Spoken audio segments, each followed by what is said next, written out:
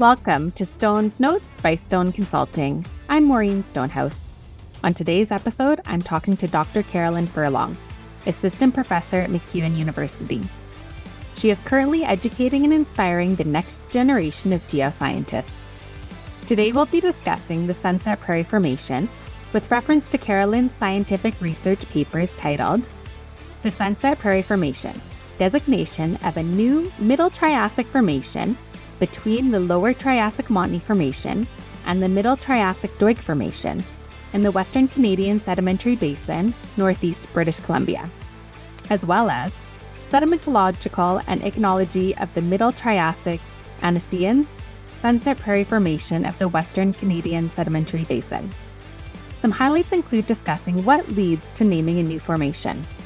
We're rocking out today with Carolyn Furlong. Welcome to Stone's Notes. Good morning, Carolyn. Thanks for joining me today. Good morning. Thanks for having me. So today we're going to be talking about the Triassic Formation nomenclature that's been revised.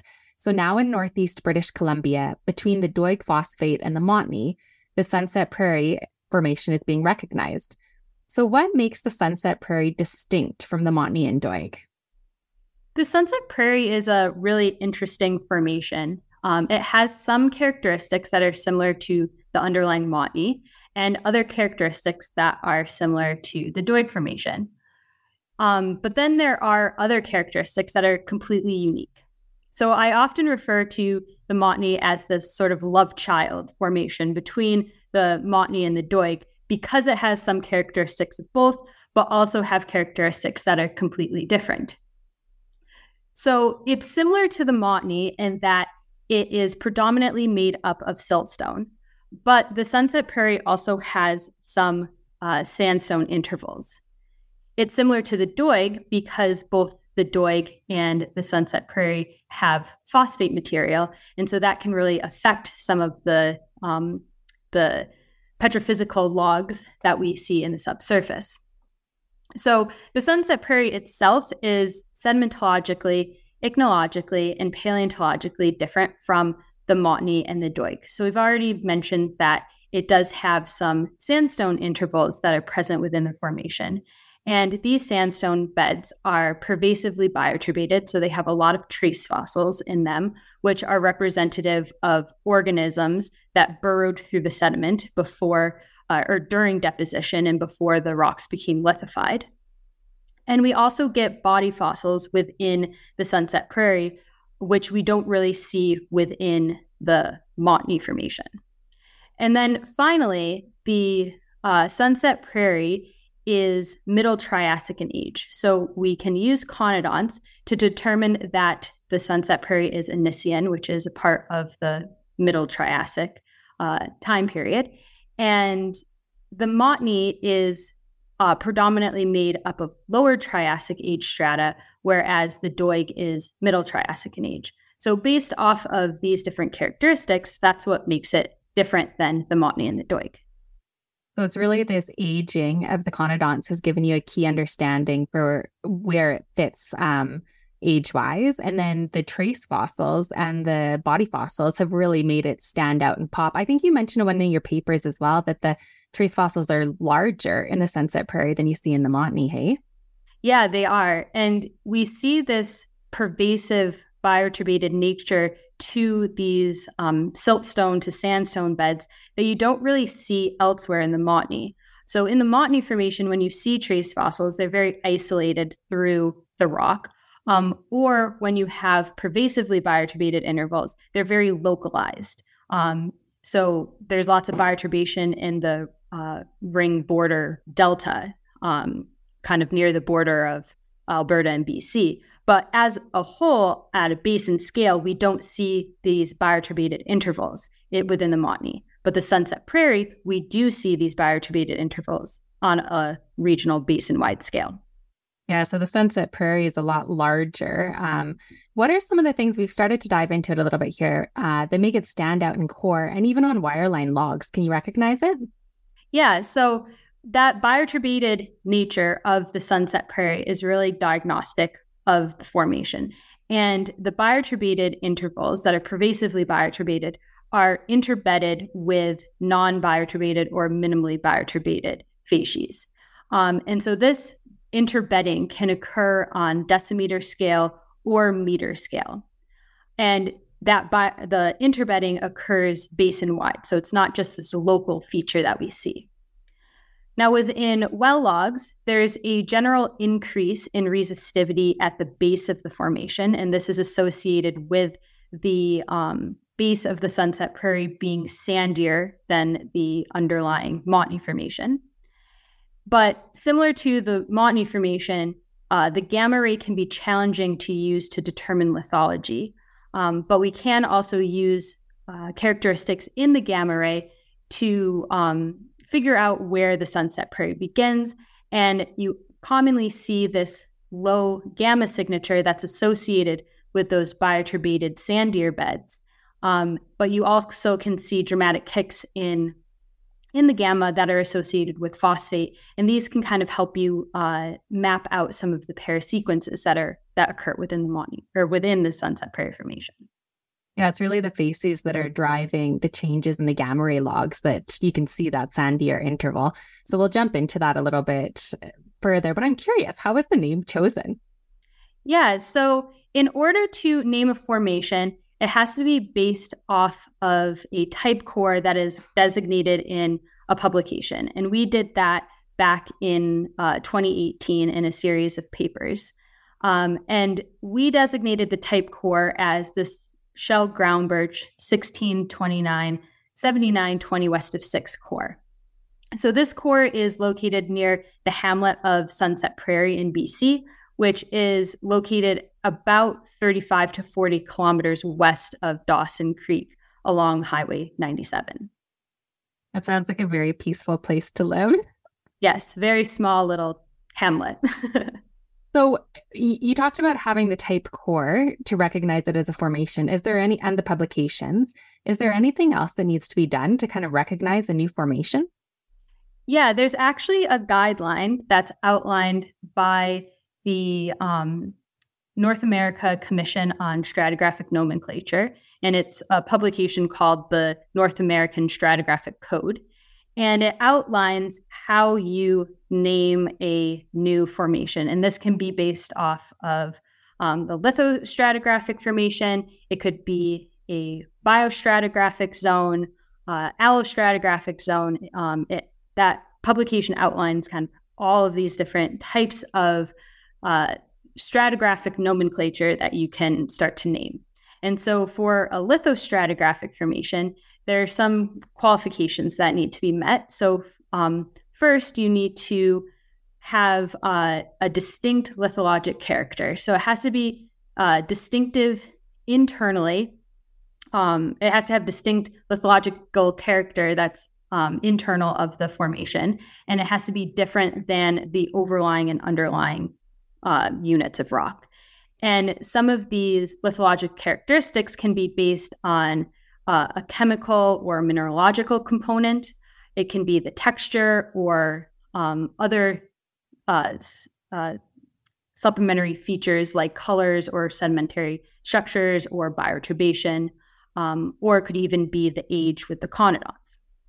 And then it has to be mappable and have some sort of thickness to it. So when you're naming a new formation, it actually has to be mappable and be kind of, you can physically see it, and there's some sort of thickness to the formation, so it's not just a very localized feature.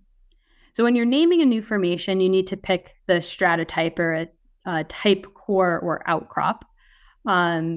Then describe the interval, the boundaries, and wireline signatures if it's in the subsurface.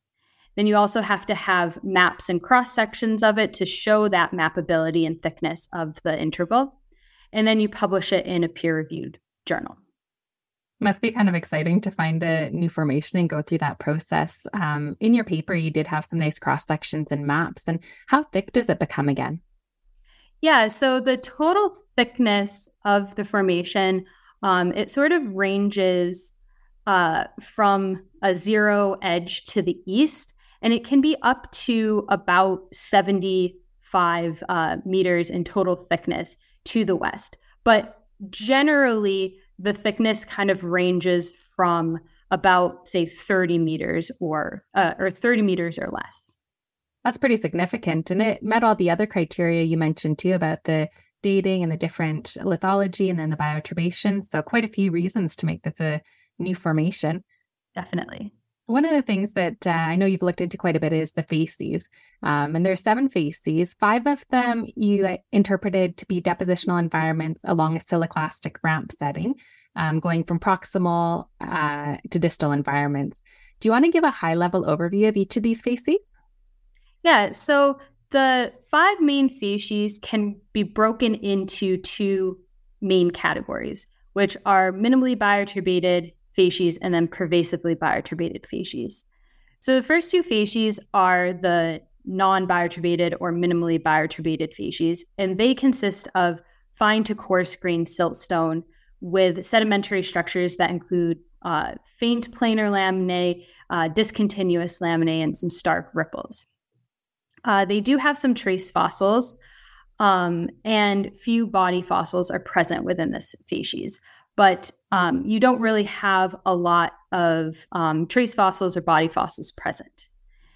And then the other 3 facies are pervasively bioturbated facies, and they're distinguishable based on the different trace fossils that are present, as well as the different grain size between the different facies. So the first 2 bioturbated facies, or pervasively bioturbated facies, consist of fine to coarse grained siltstone, and they have trace fossils that are associated with deposit feeding forms, so like Planolites, Paleophycus, Phycosiphon, Tychicnus, and Zoophycus. And these are all generally horizontally oriented. So you can think of the organism kind of moving horizontally through the sediment, rearranging the grains of the sediment and leaving behind these trace fossils. The final bioturbated facies consists of fine-grained sandstone, and it has a more diverse suite of trace fossils that are present, and some of them are vertically oriented. And these can include Roselia, Asterzoma, Cylindricnus, and Diplocriterion. And these traces are commonly associated with filter feeders and domicile structures, so living homes of different organisms. The pervasively bioturbated facies also contain body fossils that include bivalves, gastropods, brachiopods, echinoids, and crinoids. And so in general, when we are talking about these 5 main facies, they correspond to a bathymetric gradient along this ramp setting. And so in other words, when you go from facies 1 to facies 5, facies 1 is your most distal, that's deposited in deeper water offshore environments. And then you move through the different facies to facies 5, which is your coarsest grain facies that has the most proximal expression of the preserved depositional environments and is likely deposited within the lower shore face. It's nice how you've divided it into the 2 main categories, the pervasively bioturbated and then the low diversity bioturbation. Do you think the low diversity looks a little bit like the Montney if it wasn't paired up with the other facies? Definitely. And that's the difficult part of trying to figure out where the Montney ends and the Sunset Prairie begins, especially within more western localities, because as you move more to the west, you're going to be preserving more of those distal environments because that's basinward. And so you are having the planar laminated facies of the Montney that can be overlain by planar laminated facies within the Sunset Prairie. And so if you have that situation, you're going to need to be able to use different well log characteristics if there's core available, or maybe that's where we really need to do some fine scaled, detailed conidont biostratigraphy to really pinpoint down where that boundary is. So what the other 2 facies could be helpful too in identifying some of these boundaries. You talked about the glossopharyngites and lag deposits. Where do you normally see these and what's significant about them? Yeah, so both of these species can be observed within the Sunset Prairie Formation, but can also be observed at the boundaries. So a glossopharyngites surface represents a firm ground that has been burrowed. So to produce a firm ground, you need to have a depositional hiatus between an erosive event that can expose this firm ground and then the sedimentation that overlays it. So a firm ground is a somewhat compacted or consolidated surface that isn't lithified yet. And then organisms can burrow into that and they live within the substrate. And then after you have sedimentation that occurs, that will sort of kill off those burrowing organisms. So a glossopharyngites surface or a glossopharyngites demarcated discontinuity surface is commonly associated with this hiatus of sedimentation. It's also commonly associated with a transgressive erosive event. And we can see this commonly within the Sunset Prairie Formation itself. Now, the other type of deposit, or the last species that we have in the Sunset Prairie, is a lag deposit. And this is kind of a catch-all species for coarser grain material that is present within the Sunset Prairie. And it's commonly localized within thinner stratigraphic beds. So the lag deposit itself is commonly made up of clasts that are less than a few centimeters in diameter. Usually they're less than the 8 centimeter wide core diameter. But we can also have sand grains as well. Within these lag deposits, it's common to have phosphate material, so phosphate grains and nodules. And there can actually be some bone material and fish scales and fish bones within the lag deposits themselves. And so these lag deposits are commonly at the top and the base of the Sunset Prairie Formation, but they can also separate out those parasequences within the Sunset Prairie Formation itself. So how many parasequences of these species do you typically see? Yeah, so parasequences, for those who don't know, are these shoaling upward or coarsening upward successions. So they represent packages of rock that were deposited in slightly deeper water and then to shallowing water over time. Parasequences are used as a building block within sequence stratigraphy, and their stacking pattern and overall geometry can provide a great deal of information regarding the changes in relative sea level over time. Now, within the Sunset Prairie Formation, there are 3 parasequences that are shown basin-wide that have this general bathymetric gradient of the facies. So starting at the bottom of the parasequence, you have more facies 1, which coarsens upwards into facies 5. And so within each parasequence, we're generally moving from a offshore to lower shore face environment. So do you find as you move geographically, do you see 3 parasequences, or do some of them get eroded out and you go down to 1, or do they just thin? What happens to the parasequences as you move?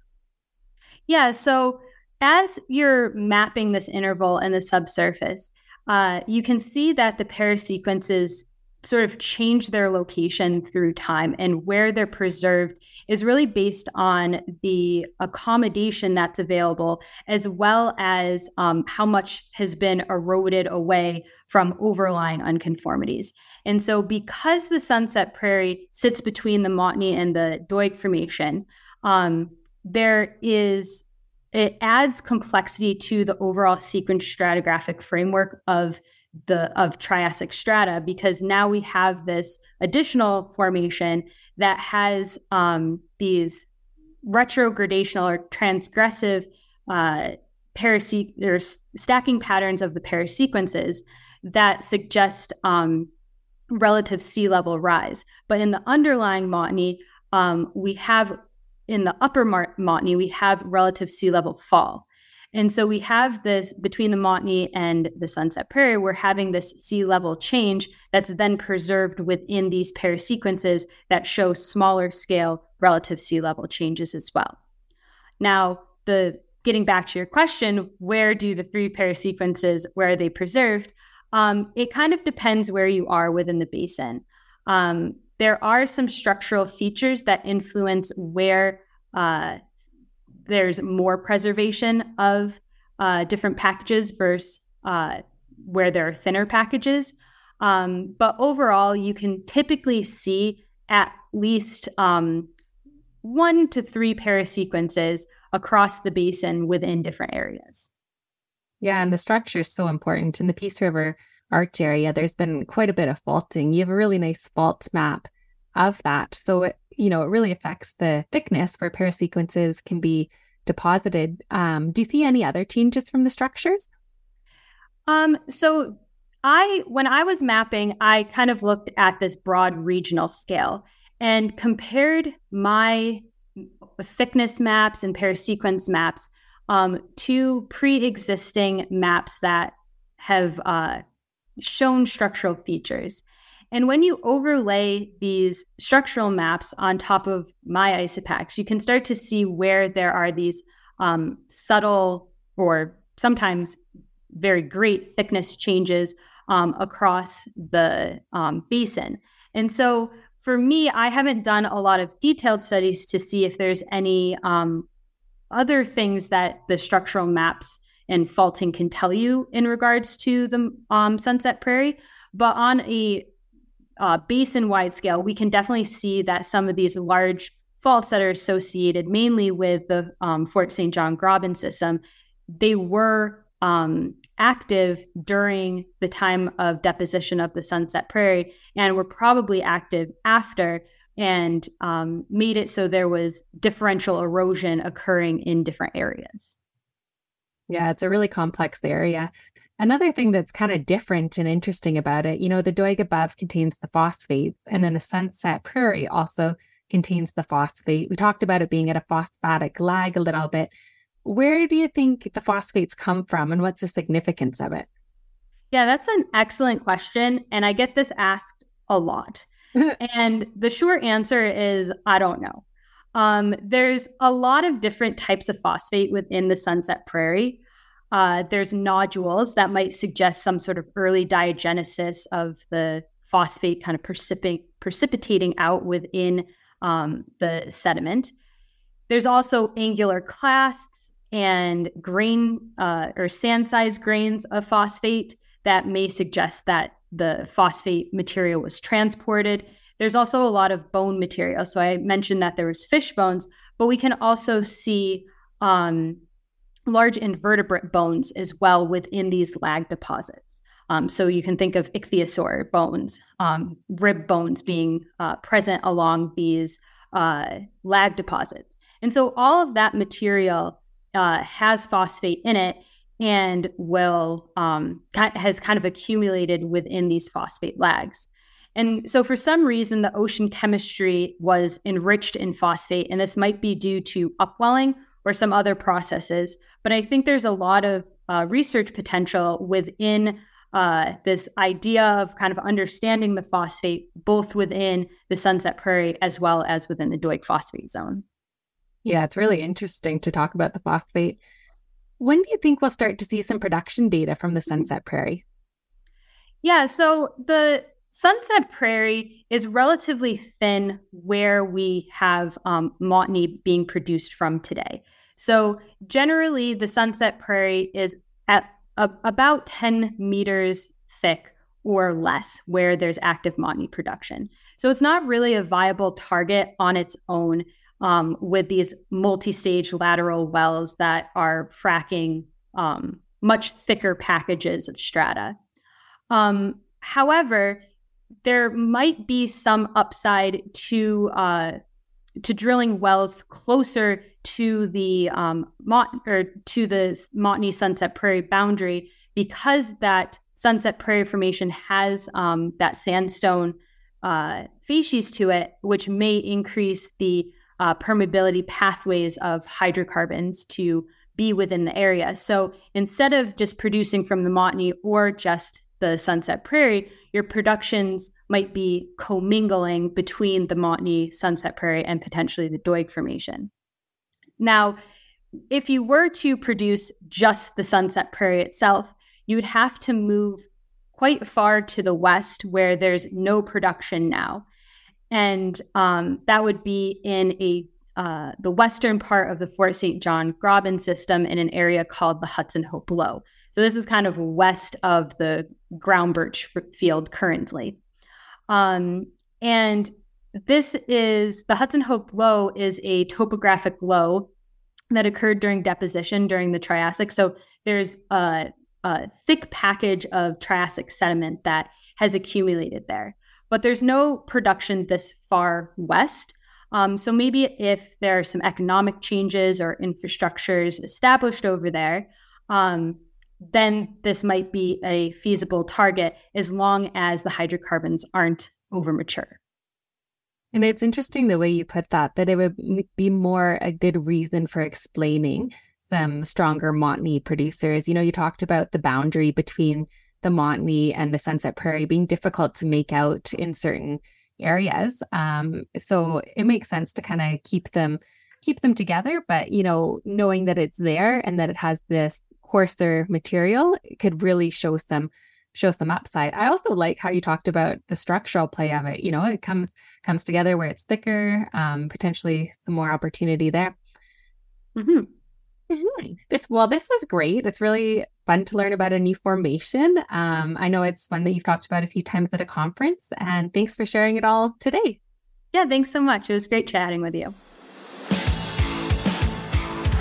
Stone's Notes is brought to you by Stone Consulting. We can be found online at www.stoneconsulting.ca or send us an email anytime. On behalf of everyone here, I'm Maureen Stonehouse. Thanks for joining us. Until next time.